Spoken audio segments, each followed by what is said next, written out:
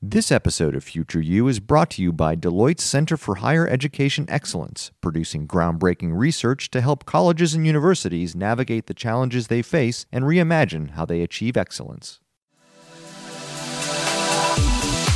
This is Future You with Jeff Selingo and Michael Horn. Welcome to Future You. I'm Jeff Selingo, coming to you today from my home office in the suburbs of Washington, D.C., where I continue to be hunkered down, and along with my wife, we're homeschooling our two elementary school girls during this pandemic. I'm joined by my co-host Michael Horn today over StreamYard as we try out some new remote technology. It's good to see you, Michael. Yeah, good to be with you, Jeff, even as we try to navigate homeschooling with our two daughters as well. Well, you know, Michael, as COVID-19 continues to wreak havoc across America, and the majority of higher education institutions, of course, are shuttered their physical campuses through the end of the year. Summer school programs, of course, are beginning to move online, and colleges and universities are beginning to speak openly about how the current moment may impact the start of the new school year in the fall. What the impacts of that, plus the painful recession the country is now experiencing, will be on enrollment is a big question. So as part of our ongoing work here at Future U to uncover what this might all mean for the future of higher education, we're pleased to have Pete Fritz with us today, a senior manager at Deloitte in its higher education practice, who we're going to talk with today about the impact on enrollment. Pete, it's great to have you here. It's great to be here. And I'll see your two daughters and raise you two little elementary school sons downstairs. So if you hear fighting, apologies in advance. That's all right. I think we're rolling with the punches here on Future You these days. So, Pete, let's start with the biggest risk right now in your mind that's facing enrollment operations kind of at the average college or university in the U.S. Yeah, unfortunately, there's a big list to choose from. I mean, when you think about things like shifting from what's traditionally a huge campus event season to virtual settings, addressing admits and students shifting financial needs, accurately modeling and predicting what enrollment outcomes are going to look like and shifting around, and then preparing for the summer, which even before COVID was ramping up to be, the most competitive and chaotic because of the changes in the NACAC guidelines. Really, the only silver lining out there is everyone's going through this, although it's not much of a solace for anyone.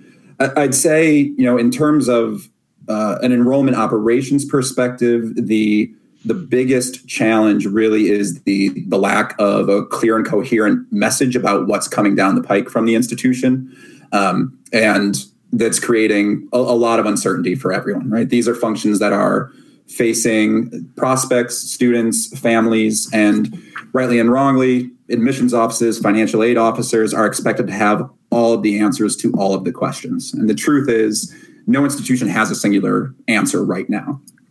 So with so many things in flux, so many contingencies in place, I think that creates a couple big challenges for the folks really on the front lines. The first is internally, helping the institution define what those contingencies are, define what those answers should be, and making sure that the enrollment admissions perspective is realistically embedded into all those plans. And then second, it's the communications themselves. You really need to walk a fine line of acknowledging the uncertainty while still instilling a confidence that A, your institution is prepared for all the various scenarios. B, the things that make your institution unique won't be compromised regardless of what happens with the crisis.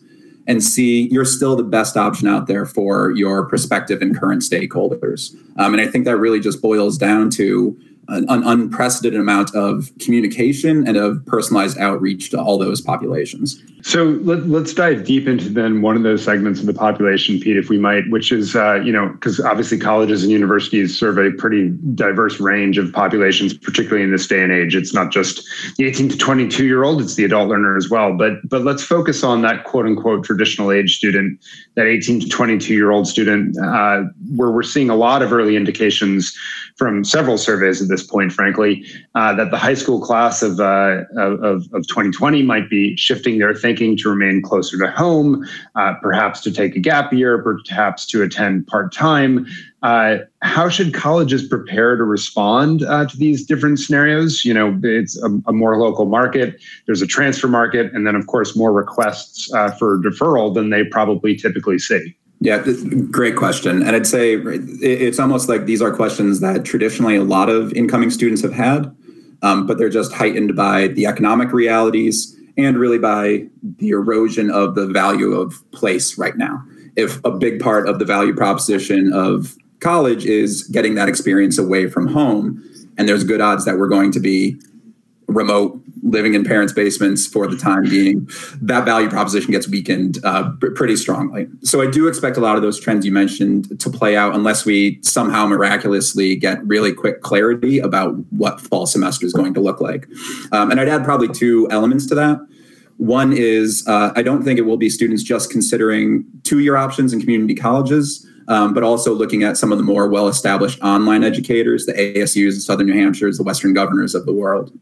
And I'd also expect many, many students to hold on to that decision until the last possible minute in the summer. So that, I think, would be my first piece of advice. Be ready for students' decisions and requests to come much later than they typically would. Expect people to change their mind as new information is coming available, and expect it to be bidirectional, inflows and outflows. So be clear internally about what you can and cannot accommodate, and be really clear with the prospects and students about what's fungible and what sort of definitive deadlines or decision points exist. So thinking through all those things, I'd say, I do think there will be an influx of students staying closer to home, especially for publics with competitive in-state tuition rates. I really don't see much of that happening private to private, but I would expect to see private to public or out-of-state public to in-state public. Now, the thing I would keep in mind there is that there's going to be push and pull in both directions. That's also going to be the best hedge for a lot of those public institutions to shore up their enrollments, to look for students who are looking to come back home. So don't expect all that decision-making to be driven by the students themselves. Expect a lot of competitive activity trying to actively recruit those students back. I would say when it comes to considering either fully online programs, two-year programs, even deferral years, it really is about working individually with each student and helping them truly assess their needs, the pros and cons of each situation, and guiding them to the best decision for them. It's not the time for the hard sell. It's not time to try to convince prospective students that you are the only viable option. It's really about having that honest conversation. Talk to them about the quality of education. Talk to them about the ability to transfer credits back to your institution when the crisis is over. Talk to them about the overall cost. For some students, taking that alternative is going to make sense. For others, you'll be able to identify opportunities for giving marginal aid to keep them enrolled at your university, to keep them away from the predatory providers that I'm sure are going to pop up in greater numbers because of this, or prevent them from having things they haven't considered that are going to create negative impacts on them long term. So I do think either of those situations, right, this is the time to really put students and each individual student at the center and help them make the decision that's best for them and build that long-term trust. Pete, enrollment management is often called a mix between art and science. And in the coming months, I think a lot of institutions are going to be weighing the trade-offs between kind of making their enrollment goal and meeting their net tuition revenue number, right? They hope to make both. But what's more important for them to achieve right now? You won't believe this, but the answer is it depends. Classic higher ed. I do think it's easy to say that institutions should always focus solely on their true north academic mission, their enrollment goals. But that's just not a viable reality for a lot of institutions, especially those that are facing existential threats. A colleague of mine mentioned a discussion she was having recently with an institution that said, if they miss their target by 70 students this fall, the overall, not incoming class, that they're going to have to close their doors, not tighten their belts, not make hard decisions, not reevaluate academic programs. It was, we cease to exist. That's how tight the survival line is for a lot of institutions. So in some cases, it's going to have to be net tuition revenue is king. I do think where it gets really interesting is thinking about those institutions where it's not necessarily survival mode to that degree, but having to make the really hard trade-offs between mission and financial well-being. So there's no right answer out there. Obviously, it's a case-by-case basis, just like classic higher ed. But what I would say is institutions really need to be thoughtful and intentional and pull in as many of their stakeholders as possible when they're making those trade-offs and making those decisions. So have a very clear understanding and share that information throughout your institution about what is the minimal amount of net tuition revenue we need to remain viable. 2, can any of the existing enrollment goals be modified and reset? And very importantly, if they can we get those to realistic expectations, right? So avoid the temptation to use financial distress as a way to back into untenable targets. We need this amount of money, so therefore we have to get this many students.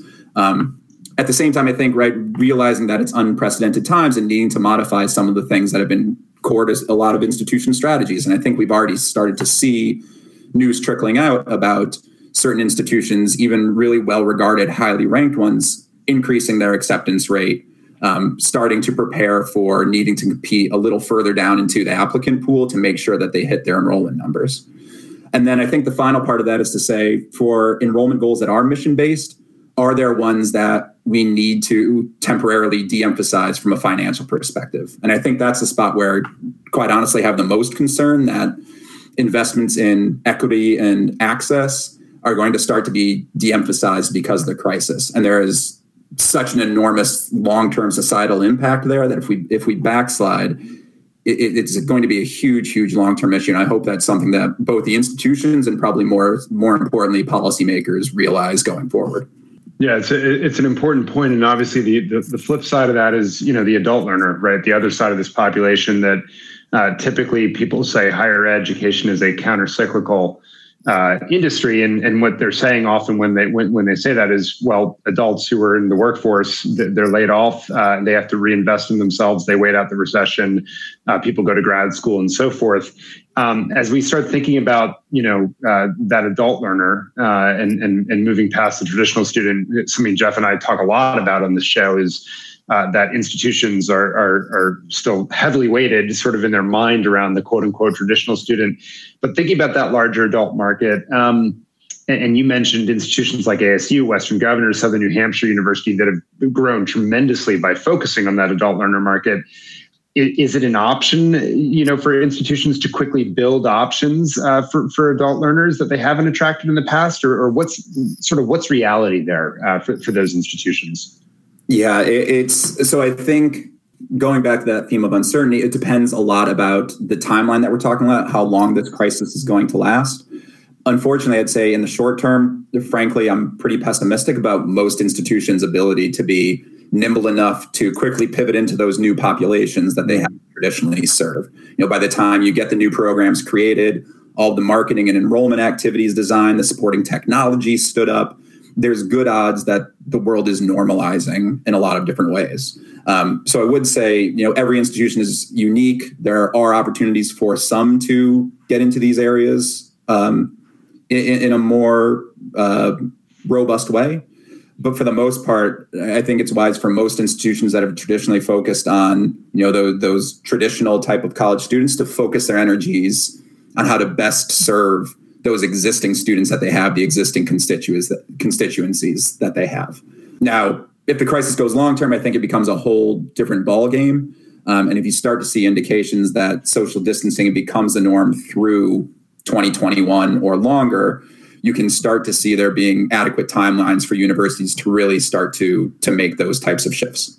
Now, the one thing I do want to say before we move on is please don't take that as me saying that it's a bad idea for institutions to get into the adult learner markets. I think that is absolutely critical for the long-term health of institutions.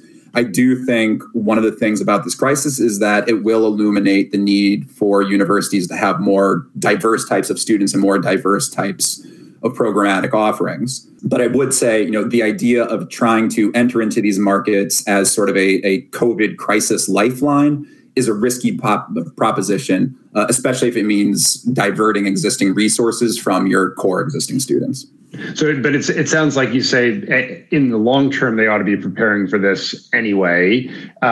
If this goes long term, they probably have to make some small investments to start now, but they shouldn't be building revenue projections or numbers and service assumptions based on some notion that all of a sudden adult learners are going to flood to them in 3 months from now. Is that a fair summary? I think that's right. I think when you start getting into those situations, it's very easy to run into the temptation of forecasting your way out of your existing issues and imagining growth that might not actually be there. And at the same time, you really run the risk of taking your eye off the ball and not paying close enough attention to those students that you already have in those markets that you already do serve. So Pete, everyone is obviously trying to design enrollment models that work in sync with pricing models for the fall, and there's really no playbook, as we know, for either. So what are some of the assumptions in your mind that schools should be working off of? In other words, what kind of enrollment change should we be predicting? Is it 5, 10, 15%? And probably more important, how do you price this fall if we're not back on campus as normal? I recently ran a poll on Twitter to ask people what they think what price should be. Should it be a 10% price cut, a 10 to 20% price cut, and most actually I was kind of surprised. Most people said no price cut. So it seems like the expectation, and probably my followers are within higher ed, so of course they don't want a price cut. But how do we? What are the enrollment projections we should be working off of, and how do you price this fall? Whew, that is a good one. And I've had a lot of conversations around pricing, and it is interesting. I think sometimes the discussions around maintaining a price point are about protecting our brand. This is the value that we represent, and this is the true price that we need to charge and that people should be willing to pay. Sometimes it is that temptation of saying we need to get the books balanced, and the way we get there is by keeping tuition at existing levels, whether or not that can realistically play out in the market. I do think we're still at a stage where there's not enough known about the fall and further where you can make any sort of definitive answers. So my first piece of advice is doing exactly what a lot of institutions are doing, which is planning for a lot of various scenarios. I was speaking recently with a controller in the SEC who was preparing 8 different enrollment scenarios for the next year to present to their board. Now, maybe is 8 overkill? I'm not sure. But being able to plan and figure out what those contingencies are and what the different futures look like, I think is the first big part of that. The other thing I'd say is don't plan any scenarios where pricing increases. Exactly how far we end up dropping is to be seen in terms of both, I think, tuition rates and in terms of discount. Unlike a little bit like the Great Recession, where we were at least able to put together some models that said what happens if we increase tuition by 2, 3, 5%. I'm imagining for pretty much every institution, the greatest growth we can possibly plan on is 0 to 1% in terms of tuition rate. The two things I think that have been coming out that I would consider as real-time leading practices really are first the idea around what's essentially option pricing. So a lot of campuses not necessarily announcing it yet, but planning on this. If we are on campus in the fall, we're going back to our standard rate or something close to it. If we are not, here's what we're planning to offer and getting ready to roll those out. And then I think pairing that with really a much greater level of personalization in terms of financial aid for students. So not doing a across the board, quote unquote, COVID grant, which is probably not the best way to utilize finite resources, but understanding on a student by student, family by family basis, what's going to be needed and doing our best to bridge that gap in any sort of way. So I'm curious, Pete, like if you just made some projections, talked about some potential pricing strategies there. It's not exactly great news for most of higher ed, what we've been talking about. But are there silver linings in this crisis for enrollment? I mean, ways that colleges can use the crisis to better position themselves for a post-COVID-19 world that you see? Are there strategies that you're recommending to help them be prepared to come out of this stronger ultimately? Yeah, I think it depends a lot on people's personal definition of silver lining. Yeah, I think there's a lot of irrevocable changes coming to enrollment management, and higher education coming out of this crisis. So for those people whose ideal future is returning to the status quo, I think it's just gray skies. But I do think there are going to be some things that are going to change that can create a lot of positives for institutions and for students especially. So much more focus on being data driven. I think we've really pulled a crutch away by not being able to have in-person interactions. We have access to more data because so many things are virtual. There's lower barriers to analyzing that data. And I think people are more and more are starting to see the value of that. I'd say too, the increasing digital capacities. And I think all the folks that have struggled through signing onto a Zoom meeting or navigating some out-of-date websites in this whole crisis are starting to see this. And I know this has been an ongoing conversation for a long time about needing to Amazonify or Facebookify higher education. And I wouldn't take it that far. But I do think people are really starting to see the challenges of how we interact digitally with our students and other stakeholders, and we'll be able to improve those. The other thing I think we mentioned it previously is institutions really getting religion around diversifying their student populations and the type of academic programs they provide. So I do think there will be a big shift towards the adult learner markets and towards more online learning in a really positive way. And then finally, maybe bad for the institution, great for students and for access to higher education. Cost and price consciousness, I think, are just going to continue trending up, if not accelerate really quickly. So all those things I think can be seen as positives. And there's one other one I'd love to throw out there that I don't know the direction that it's going to go, but I'm fascinated to see what happens. And that's right, this ongoing bifurcation between the delivery of academic education and the overall experience of going to college and the pricing and the cost of those two things. So I think what we will see in the fall is a lot of institutions reducing their tuition rate, very good odds that we won't be back on campus. And that, in a lot of people's minds, rightly or wrongly, is going to set the floor for this is what the cost of education is. And then when we get back to a state of normalcy, we get people back on campus, institutions try and bring tuition rates up to regular levels.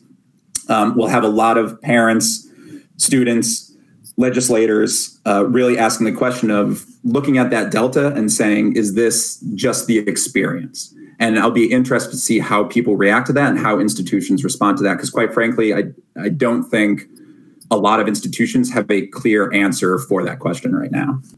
Yeah, I mean, that's a bold statement, right? Effectively, it almost forces some sort of unbundling or putting a price to different parts of what we've thought about of the educational experience. So really appreciate, Pete, you joining us during these challenging times and shedding some light on what enrollment may look like for institutions and frankly, some of the big questions that they ought to be thinking about and modeling in different ways as we navigate this uncertain and highly fluid future. So appreciate you joining us and stay safe out there. Thank you so much. Right back at you. And thank you for the time. Yeah, and we'll be right back on Future You.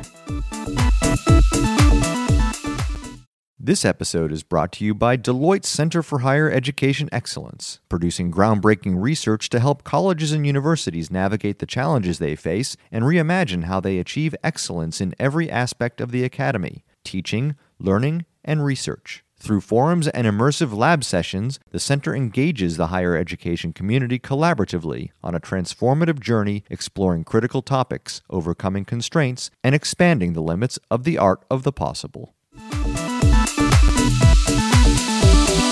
Welcome back to Future You, coming off I'd say a revealing conversation with Pete Fritz from Deloitte, one that had some twists and grim realities to it, frankly, given what higher ed is dealing with right now. And Jeff, enrollment is obviously highly connected to admissions and the yield models that you got to know very, very well while you were researching your upcoming book, comes out in August, where you were embedded in 3 admissions offices.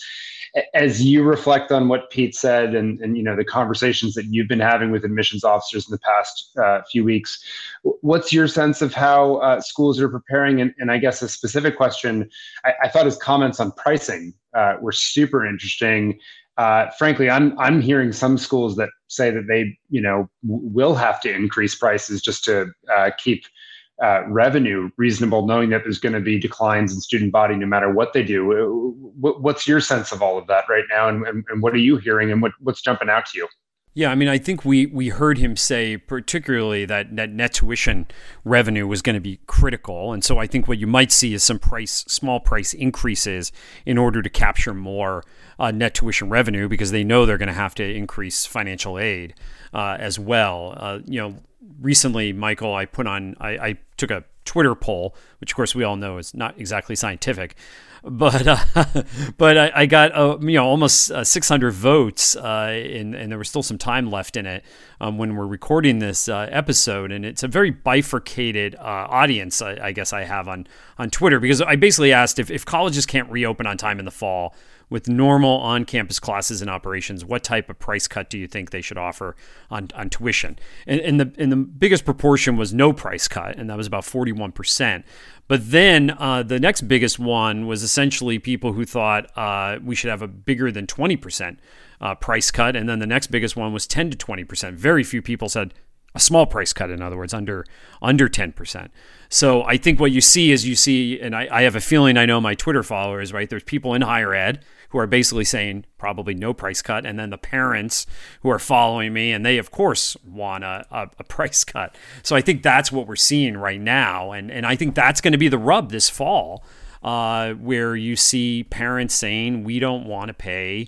We're definitely not going to pay for increased tuition for those full payers, but we either want a lot of financial aid, which I think is going to be a struggle for colleges or universities, or we're going to want some sort of price cut. And we all know that the cost of college, or the what it costs to provide online education, is just as much as in many cases to provide in-person education. And so I think it's going to be a real struggle for colleges to do that. And so then I guess what happens to enrollment at that point? Do you see kind of a mass exodus of students saying, I'm going to take the year off because my parents or I don't want to pay this, and then they'll come back? So I think that's really, enrollment and price to me are so linked during this period, and I think that's what institutions have to worry about.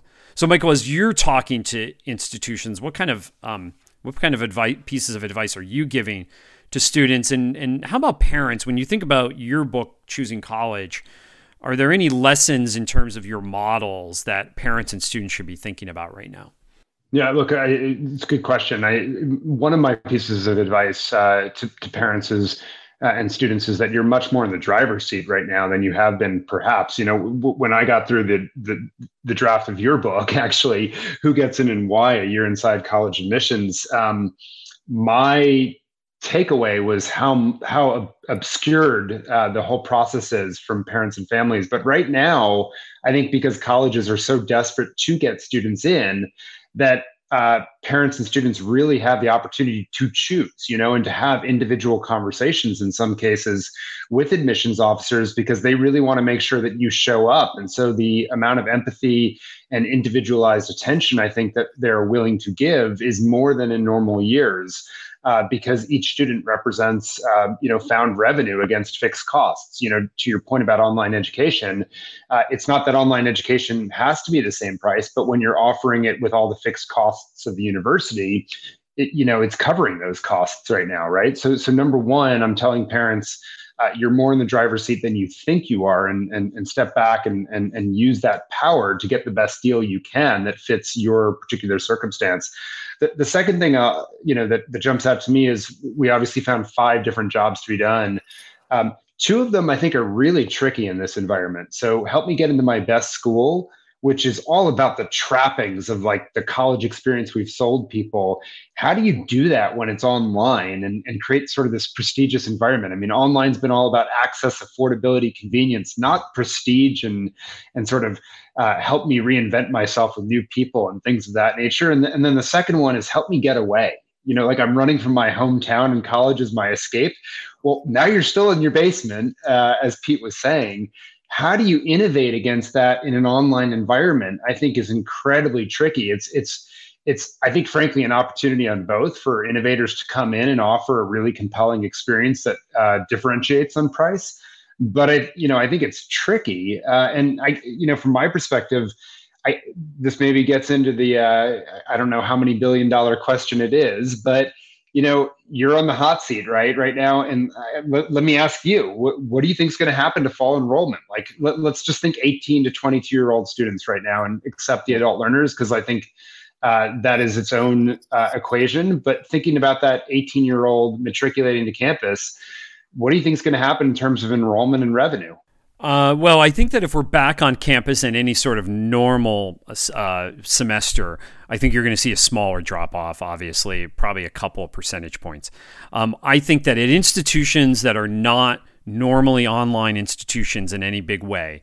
So I think this is different for the Southern New Hampshires of the world, different for the ASUs of the world, different for Penn State, which has World Campus, or University of Maryland with their global campus, right? They have experience. I think they're going to grow. And I also think that even the residential students will be continuing to go back there because they have access to pretty good online courses. I think at the rest of the institutions, which is the majority of higher education, I think we can see drop-offs in enrollment of 10 to 15%. And I think it might even be bigger among the incoming freshman class. So I just think that's the worst case scenario that institutions should plan for. What do you think, Michael? I'm similar. I've had sort of 10% enrollment drop as the number in my head, with a 20% drop in revenue, I think, just because I think there's going to be far fewer students able to pay what they were and able to pay. And, I worry a lot about the vicious circle in all this, Jeff, which is to say that institutions will have less financial aid dollars potentially to give out. Students have less budgets to be able to afford.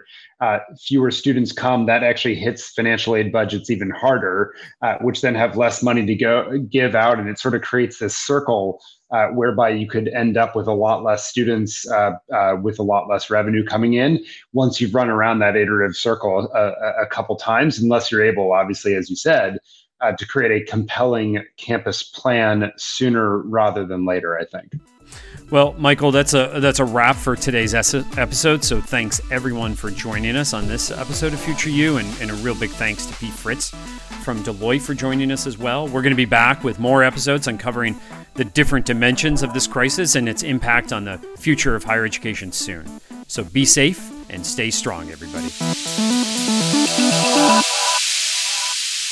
Hey folks, Michael Horn here. Hope you enjoyed the latest episode of Future You. And just a reminder to please subscribe to us on your favorite podcast platform. And if you like the podcast, rate us so that others can find us and find out about the good conversations that we're having here. As always, thanks so much for listening.